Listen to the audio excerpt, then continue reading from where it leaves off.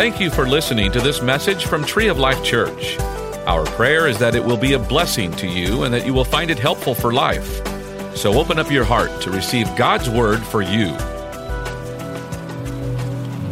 I got to tell you that the Lord gave me this word. I really started working on this probably 8 weeks ago. And through some crazy turn of events, its flavor changed a little bit for me. The flavor for it changed when on Thanksgiving, I'm enjoying my family and having a great time and really reflecting over everything that the Lord has done. I really am thankful. I so married out of my league when God gave me this one. It's just a fact. She's amazing. And then the 3 beautiful kids that I have that I sure don't deserve. So I come up here Friday morning to do some work. I've got inspection coming on our building that we're building. And about 9 o'clock, my phone rings, and it's a phone number of a gal that I know that was married to a friend of mine that just came to the Lord here at Tree about 1.5 years ago. And it's not normal for me to see her phone number on my phone.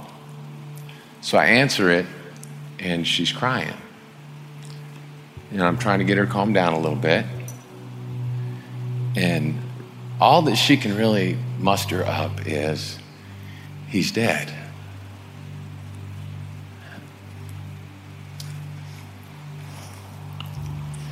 He took his own life. And truth be told, it was because he couldn't grasp what it is that I want to speak about tonight. So the flavor of it changed, and my passion to get this word out got even greater. It began to look a little different. But before we jump into that, I want to go to the Lord in prayer. Father, we thank you for tonight. We thank you for your presence here. We never have to wonder if your presence is here because we carry you inside of us. You chose to place your spirit inside the heart of man. So we know that we are never, ever away from your presence. So we thank you for your presence tonight. And Lord, what we ask for is your anointing. I need your anointing to deliver your message clearly, your word clearly. It's your word, and I want to handle it under your anointing, Father. And we need your anointing to hear your word properly and to apply it to our lives, Father. So we need your anointing to touch our hearts, to touch our minds, to touch our ears so that we're not distracted by the news that we got today, so that we're not distracted about the gift we still have to go get or the family plans that need to be made. All of those things we set aside tonight, Lord. Tonight it's just you and us. And we focus on your word, Father, and we pray that you give it to us in a manner in which we can take it home with us and be transformed by it. We ask it in the precious name of Jesus. Amen. Thank you, Quest. I appreciate you up there, brother. Not too terribly long ago, I was working on the building out here, and I had the opportunity to work with a friend, with a brother from church. And it's somebody that I've kind of been trying to speak into their life for about the last year. I've been trying to draw something out of them because when I see him, I see a man that sees himself about this big. But when I see him, I see everything God wants to do in and through him. I can just see it. And so I've been trying to speak into that, and I've been trying to build that up in him, and I've been praying for an opportunity. Lord, help me have an opportunity to speak into his life in a deeper manner, just some one-on-one time. And because our Father is a good, good Father, amen, he called me and said, hey, by any chance, can I come help you work on the building? I've got a couple days off. And I was like, oh yeah, come on. Bring it. So he came up here, he's married, he's got some kids. He's a great, great guy, good husband, good father. And I asked him a question that I often ask people when I don't know them real well, but I kind of want to get into their world and figure out who they are. I said, so what do you want to be when you grow up? And when I ask that question, I get some crazy looks because I'll ask it if you're 8 or if you're 80. And I got a response that I get a lot, in all honesty, when I'm speaking to men in particular. He said, well, I want to love my wife, and I want to raise godly kids. And I'm like, that is a great answer. That really is. It's a great answer. But can I just say this? I'm a Christian man. I'm supposed to love my wife. Ephesians 5 says, do it. It doesn't really say, well, if you feel like it. No, it says do it. And then because I'm a parent, I also have a mandate to raise godly children. So while that's part of the plan, it's not the whole plan, if that makes sense. It's a piece of it. It's just one piece of the puzzle. What I was really asking him was this: what would you do if you knew you couldn't fail? The late Robert Schuller coined that term. He said, what is it that you would do if you knew you couldn't fail? And that's what I was trying to draw out of him. And if you go to your notes, Ephesians 3:20 in the Amplified says, now to him who is able to carry out his purpose and do super abundantly more than all that we dare ask or think. If you have a pen, underline his purpose. And infinitely beyond our greatest prayers, our hopes, or dreams. There's that word dream. According to his power that is at work within us. There's a plan, there's a purpose, it's a dream, and it takes him. Now, I'm going to give you a few things that I had to give this gentleman to help him understand what I was trying to ask him. I needed to get his mind in the right place so that then he would understand what I was getting at. Number one, God has a plan for my life. I put my in there because I want you to have it for you. If you write your in there, if you write God has a plan for your life, then you might let the enemy trick you into believing that, yes, she has a plan and she has a plan and she has a plan, but I don't have a plan. They have a plan, but God doesn't have one for me. So my goes in that blank. Jeremiah 29:11 says, I know the plans I have for you, says the Lord. It's for all of us. He has a plan for each and every single one of us. And his plan is my purpose. His plan is my purpose. Ephesians 2:10 says, for we're God's handiwork, created in Christ Jesus to do good works, which God prepared in advance for us to do. Another translation says masterpiece, that we're his masterpiece. And do you see that? It says that he created us specifically to fulfill specific good works that he created in time for us to accomplish, is what that says. It's a plan, and only you can fulfill it. And it's going to take God in and through you. And then fulfillment in life comes from fulfilling his plan. Sometimes we'll chase this and we'll chase that, and we think that if we get a new fancy car, or if we make more money in our job, or if we buy a bigger house, or if we could just get that promotion, and we chase that with everything we have, we still feel empty. The car's never big enough. It's never shiny enough. It's never enough money. The title on the desk never has enough letters in front of it. Because fulfillment only comes when we follow his plan. And his plan isn't about the size of your car. That's got nothing to do with it. Look at Acts 13:36. Now, when David had served God's purpose in his own generation, he fell asleep. He served God's purpose in the allotted time that he had here on this earth. He fulfilled the plan. The dream of his life was satisfied, and then he fell asleep. Man, that's how I want the end of my life to be. I want to lay down, go to sleep, knowing that I accomplished every single thing that God created me to accomplish, so that I can fall asleep and open my eyes and in his presence hear, well done. That's what I want to do. But following his plan is a choice. Following his plan is my choice. It's your choice. He will not make you follow his plan. I'm not going to pick on any other speakers out there, but I hear preachers all the time, and they'll say something along the lines of, man, I was running hard from the call on my life. Man, not me. I'm like, whoa, you created me and gifted me and have given me the privilege to speak to your people? I just want to get on board with that plan. That's what I want to do. But it takes your choice. I had to agree to that plan for my life, if that makes sense. And his plan is bigger than our natural ability. That's why we say it's a dream. Because it's bigger than our natural ability. Remember our text out of Ephesians 3:20, it says, according to his power that is at work within us. If we can accomplish it in our own strength and in our own power, I dare say that is not the dream that he has for our life. Because it takes our reliance upon him to be able to walk that dream out. And I believe he gives every single one of us a glimpse of that dream. I remember at the age of 25, when he gave me a glimpse of me speaking to people. And the longer I spoke, the bigger the crowd got. It was like, oh my goodness. And it truthfully scared the mess out of me. Standing up here, to speak to a bunch of people, man, I do not consider myself eloquent at all. It takes his power. Otherwise, I'll just go swing a hammer and bang some nails. I'm good with that.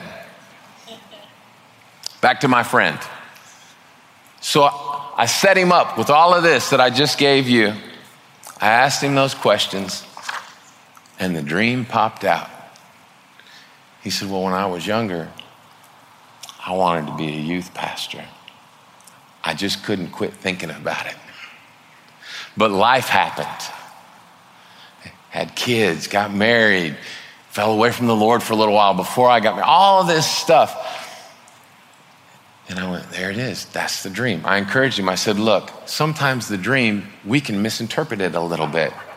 I said, so here's what I encourage you to do. Get hooked up with Pastor Josh. Because trust me, the enemy did not tell you to go help teenagers encounter Christ. That did not come from the enemy. Only God can stir your heart to go do that. It's crazy back there. I'm just saying, it scares me. I don't want to be back there. I don't know how PJ does it. So that's a God thing. It's a God-sized dream, and it was going to take God to fulfill it. So I encouraged him, and I keep encouraging him. Hey, have you gone back there and helped yet? Have you gone back there and helped yet? Just to see if when you do, something inside your chest just goes boom, boom. He's going to end up back there, and I know he's going to love it. But I believe that God does this for all of us. I know that God does this for all of us. And if you want to look at some of those glimpses in the Bible that takes God to fulfill that dream, I put a few of them in your notes. Moses rescuing the Israelites out of slavery, Exodus 2:11 through 12. Noah, boy, talk about a dream. Noah built a big old boat to save his family and rebuild the earth. That's a God-sized dream. Genesis 6 through 8. Abraham, when he was old, father of many nations, it was gonna take God to birth nations out of him. And if you look at that, that's in Genesis 12 and Genesis 17. How about the Apostle Paul? To bring Christ to the Gentiles. You can find that in Romans 1 through 6. God called him to bring the message of the gospel to folks like you and me. Up until then, only the Jews, only the God's chosen could have access. And he was tasked with bringing this foreign concept to folks like you and me, the unchosen, if you will. It was gonna take God. And then Joseph, and I don't mean the one that Mary was married to. I'm talking about as far as you know what? I'm gonna say that's the first Joseph you see in the Bible. If I'm wrong, I apologize. To lead and save the nation of Israel before Israel was even a nation. Israel was a man at that point. His dad, who had 12 sons that would one day become the nation. You can read about his account is from Genesis 37 all the way to Genesis 50. And his story, his account is the one that I want to focus on because in Genesis 37:19, he's called the dreamer. His brothers called him the dreamer. So since we're talking about living the dream, let's learn some lessons from the dreamer. His life, just so that you know, if you've never read his account, had all the trimmings for a really, really good episode of Jerry Springer. You think you got a messed up family? This guy had a messed up family. He had this big family of brothers. They all hated him. They hated him. Hated him so much they sold him into slavery. That's some hate, man. He gets wrongfully accused of something he didn't do and thrown into a prison for years, all because he wanted to honor God. What? That's crazy. Then he helps some other guys out. They get out of prison and restored to a place of power where they could actually make a difference in his life. Well, one of them lost his head, but the cupbearer gets put back in this position of power, and he forgets all about this guy Joseph in the prison that helped him understand what was going to go on. 2 more years go by before he ever gets out of there. And he even had a crazy uncle, Uncle Esau, who wanted to kill his daddy real bad. All of this in one man's life. So we can learn a lot from him. He's got a life just like probably most of us, or maybe it's just me, I don't know. I can't read the whole account, but I am going to read Genesis 37, 5 through 11. Joseph had a dream, and when he told it to his brothers, they hated him all the more. They already hated him, now they hated him even more. And he said to them, listen to this dream I had. We were binding sheaves of grain out in the field when suddenly my sheaf rose and stood upright while your sheaves gathered around mine and bowed down to it. And his brothers said to him, do you intend to reign over us? Will you actually rule us? And they hated him all the more because of his dream and what he had said. And the boy didn't learn his lesson, because then he had another dream. And he went and told his brothers again.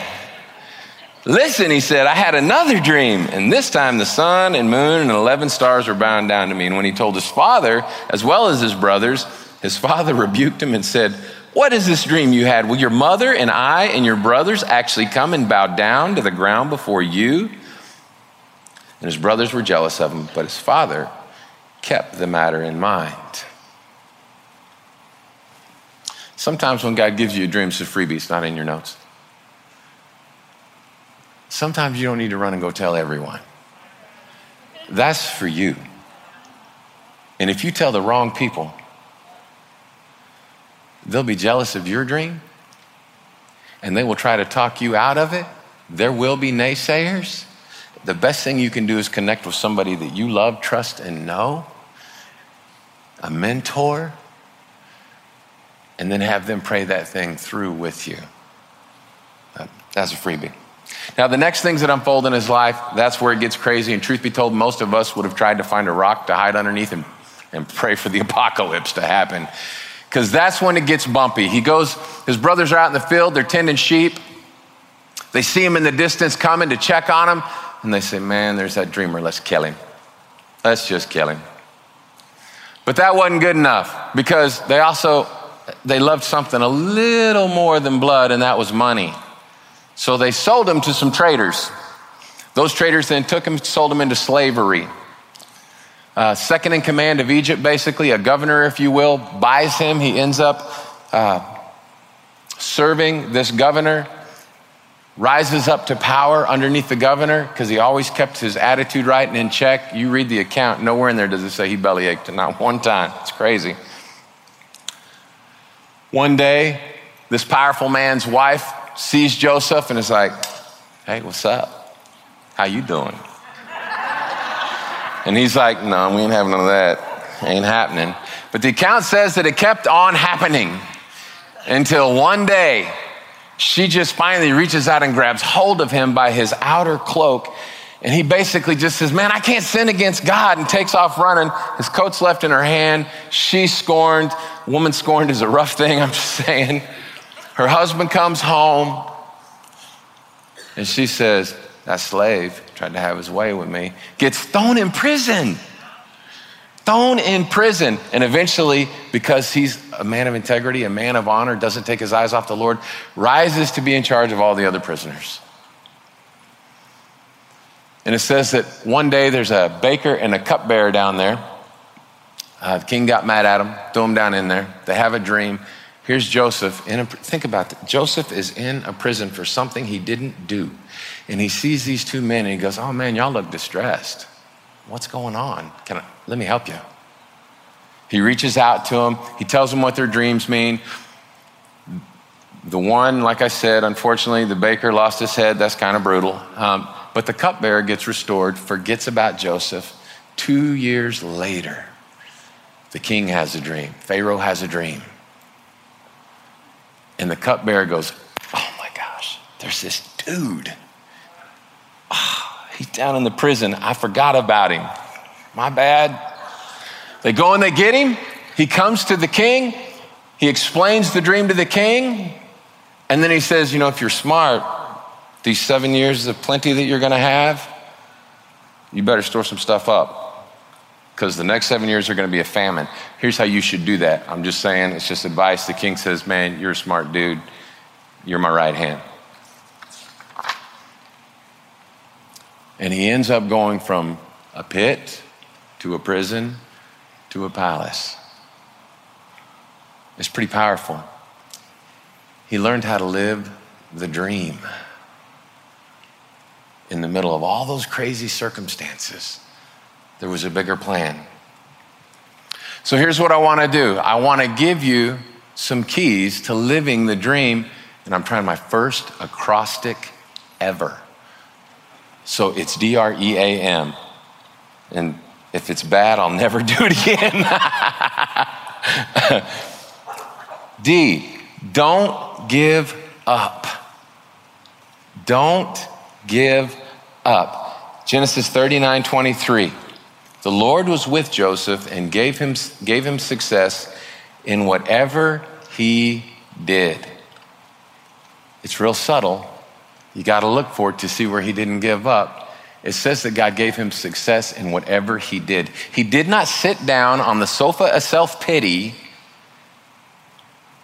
and cry himself into oblivion. He kept doing. He kept doing. I think so many times in our lives, we're waiting for God to do something in our lives. We're going, man, Lord, this job, it's painful. I don't like it. I had a better job before, and then I got fired, and now I'm dumping fries at McDonald's, and I don't know what to do with this. And do something. And God goes, well, I'm waiting on you to do something. If you'll do something, I'll promote you. I will elevate you, but don't sit on that sofa in self-pity. Get up and do something so that I can move you into the place that I have for you. Look at Psalm 75:7. It is God who judges. He brings one down and he exalts another.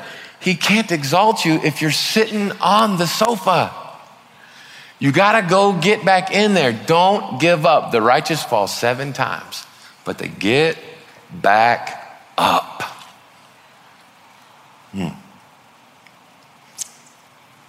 R, reach out. Reach out. Genesis 39:22. He reached out to the other prisoners. He was actually put in charge of all of them. Genesis 40:8-18. The cupbearer and the baker. He reached out to them. He was in the same position they were in. And here he is using his gifts and his talents to help somebody else. Genesis 41:16-40. The Pharaoh. The very man that is the ruler of the kingdom that has wrongly imprisoned him. Think about that. And Joseph knew what to do. He just helped. It's what he did. He continued to reach out in the middle of his pain to live the dream. So many times it's our tendency, I think, we either want to hide in the pain or we want to hide from the pain. We don't want to interact with anyone, but we have to reach out. It's how God designed it. We got to use the gifts that he's put in us.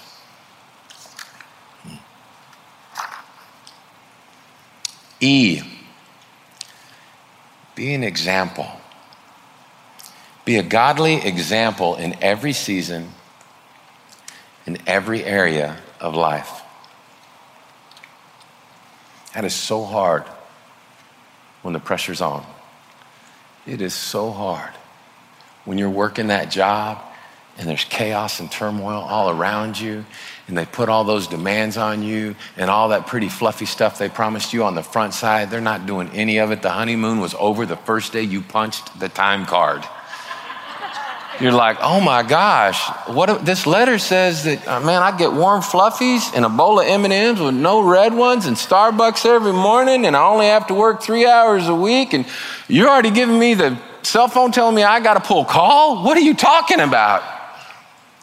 Can you be an example? Better yet, you will be an example, but what example will you be? Genesis 39:9, back to Potiphar's wife. Listen to Joseph's words to her. How could I do such a wicked thing and sin against God? He was setting an example. There's another example that he set right there. He ran from temptation. So many times when we find ourselves in that painful place, that's when we'll succumb to temptation to anesthetize the pain we're feeling. We won't run from temptation, we will run to temptation. But we need to be an example in that season so that we can live the dream. How about Genesis 39:3? When his master saw that the Lord was with him, when his master saw that the Lord was with him, his actions and his attitudes reflected what he believed. In the middle of a prison or as a slave, they could see the difference. His actions and his attitudes showed it. How else would they know that the Lord was with him? They're like, man, we got this slave, he's skipping and singing, and man, no matter what we tell him to do, he just does it and says, okay, how much, what now? How much more? Genesis 41:16, as he's talking to Pharaoh, I cannot do it, but God will give me the answer. Pharaoh gives him the dream, and he says, can you interpret it? Can you interpret it? And look at what he does. Here's a man that is stuck in a prison, and he at the first opportunity that he has to self-promote to get himself out of prison, he doesn't. He says, no, you're wrong, I can't. But he can. He can, and he will. It's who he is. He didn't get up there and say, yeah, you need me on your team, man. I am the star quarterback. He gave all the credit and honor to God. He knew that's what needed to happen. And here's the real kicker. There came a point when his brothers had to come and get some food because of that famine that happened. They don't recognize him because he looks like one of the Egyptians now. Probably had a shaved head, wearing a fancy gold robe, speaks perfect Egyptian. He's using a translator to talk to them. The cat finally gets let out of the bag after a few exchanges, and they freak out. And they're like, oh my gosh, everything that we did to him. Oh my gosh. Listen to this. Joseph says, now don't be distressed, and don't be angry with yourselves for selling me here. What? That makes no sense. That's crazy talk. He forgave them. And dare I say he had forgiven them a long time ago, or he wouldn't have experienced everything that he experienced. He wouldn't have been promoted to the palace. That's why that was able to just flow out of his mouth. Pastor David just did a great two-parter on forgiveness. If you didn't get to hear it, please go back and listen to it. It was powerful. I personally think that Joseph was able to do all that because he kept his eyes on his God, and he kept his eyes on the dream that God had put in his heart. Philippians 2:12-16 says, continue to work out your salvation with fear and trembling. It doesn't say, hey, look, if times get hard, just stop walking it out. No, it says continue to work it out. Continue to walk in your salvation.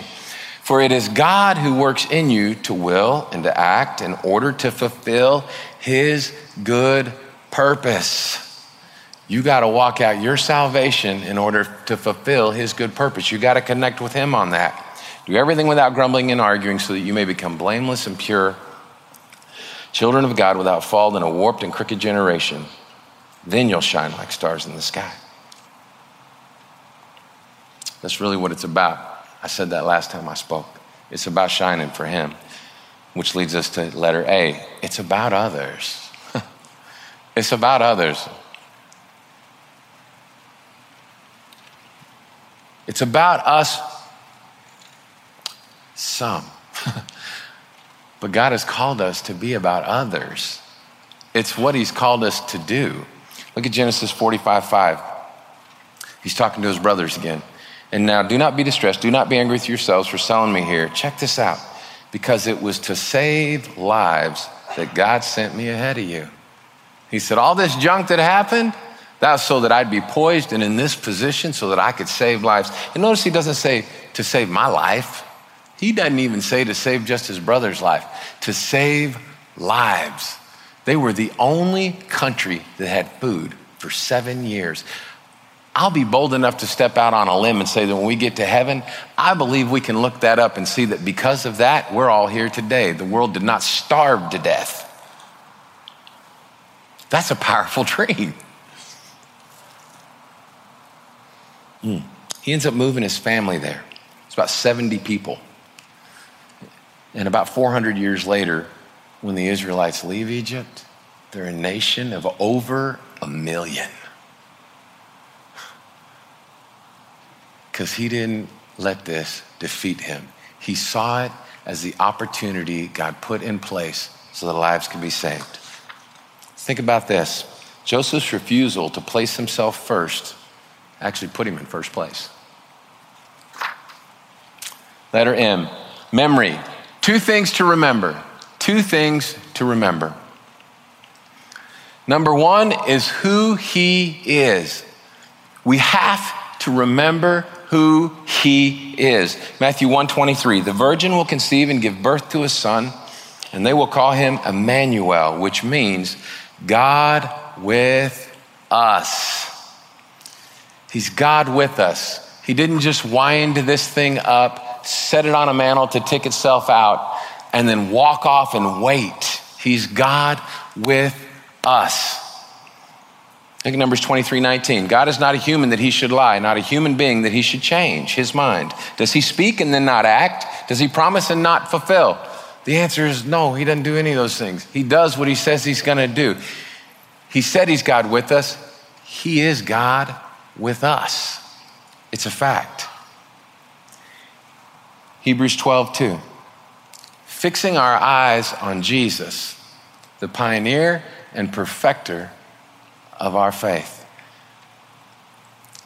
He's the one that started it in us, the pioneer of our faith, and he is the one that will bring it to completion. It's who he is. He is not just a good father, he is the good father. And we have got to get that down in our soul.